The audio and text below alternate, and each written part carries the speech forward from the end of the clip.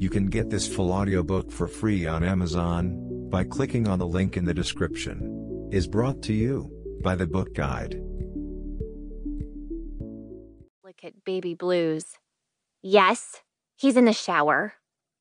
Before our run? Kelsey looks at me like it grieves her deeply to have to expound. I accidentally bumped into him when I came into the kitchen a few minutes ago. He had his protein shake in his hand and... She makes an annoyed gesture, letting it finish the story for her. I dumped Nathan's shake down the front of him. I think it's killing her to admit she did something human, so I take pity on her and turn away to set the donut box down on the ridiculously large center island.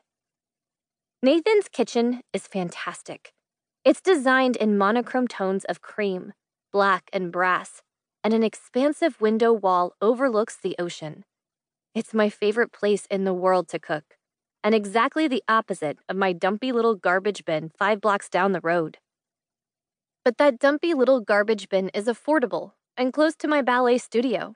So all in all, I can't complain.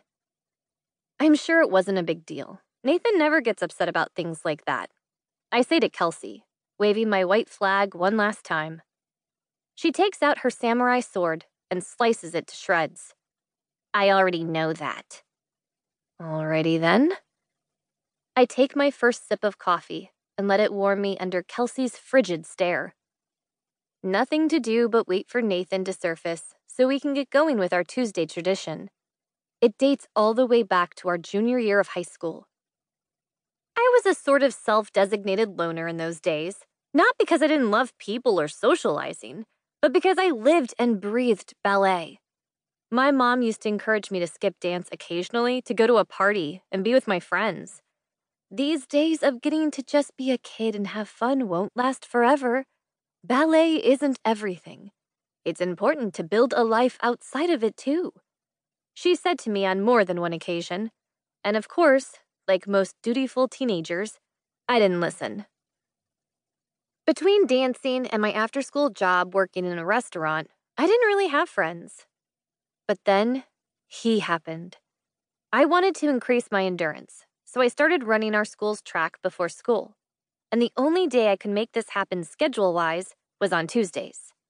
I showed up one morning and was shocked to see another student already running. Not just any student, but the captain of the football team, Mr. Hottie McHotterson. Nathan didn't have an awkward phase. He looked like a 25-year-old at 16. So unfair.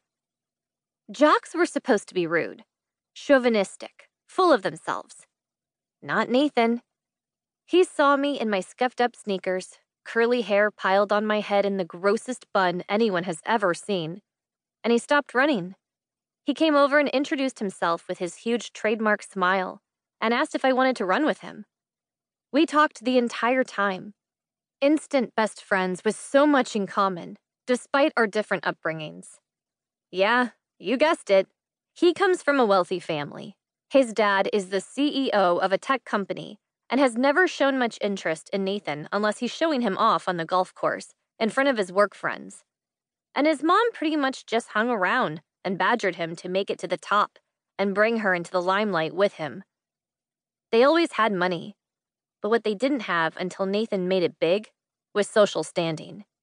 In case you can't tell, I'm not a huge fan of his parents. So, anyway, thus began our Tuesday tradition, and the exact moment I fell for Nathan, I can pinpoint it down to the second. We were on our final lap of that very first run together when his hand caught mine. He tugged me to a stop, then bent down in front of me and tied my shoe. He could have just told me it was untied, but no, Nathan's not like that. It doesn't matter who you are or how famous he is. If your shoe is untied, he's going to tie it for you. I've never met anyone else like that. I was so gone for him from day one. We were both so determined to achieve success, despite how young we were. He always knew he'd end up in the NFL, and I knew I was headed to Juilliard and then to dance in a company after. One of those dreams became a reality, and one did not. Unfortunately, we lost touch during college. Fine, I made us lose touch. But I serendipitously moved to LA after graduating when a friend told me about another friend who was looking to hire an assistant instructor at her dance studio.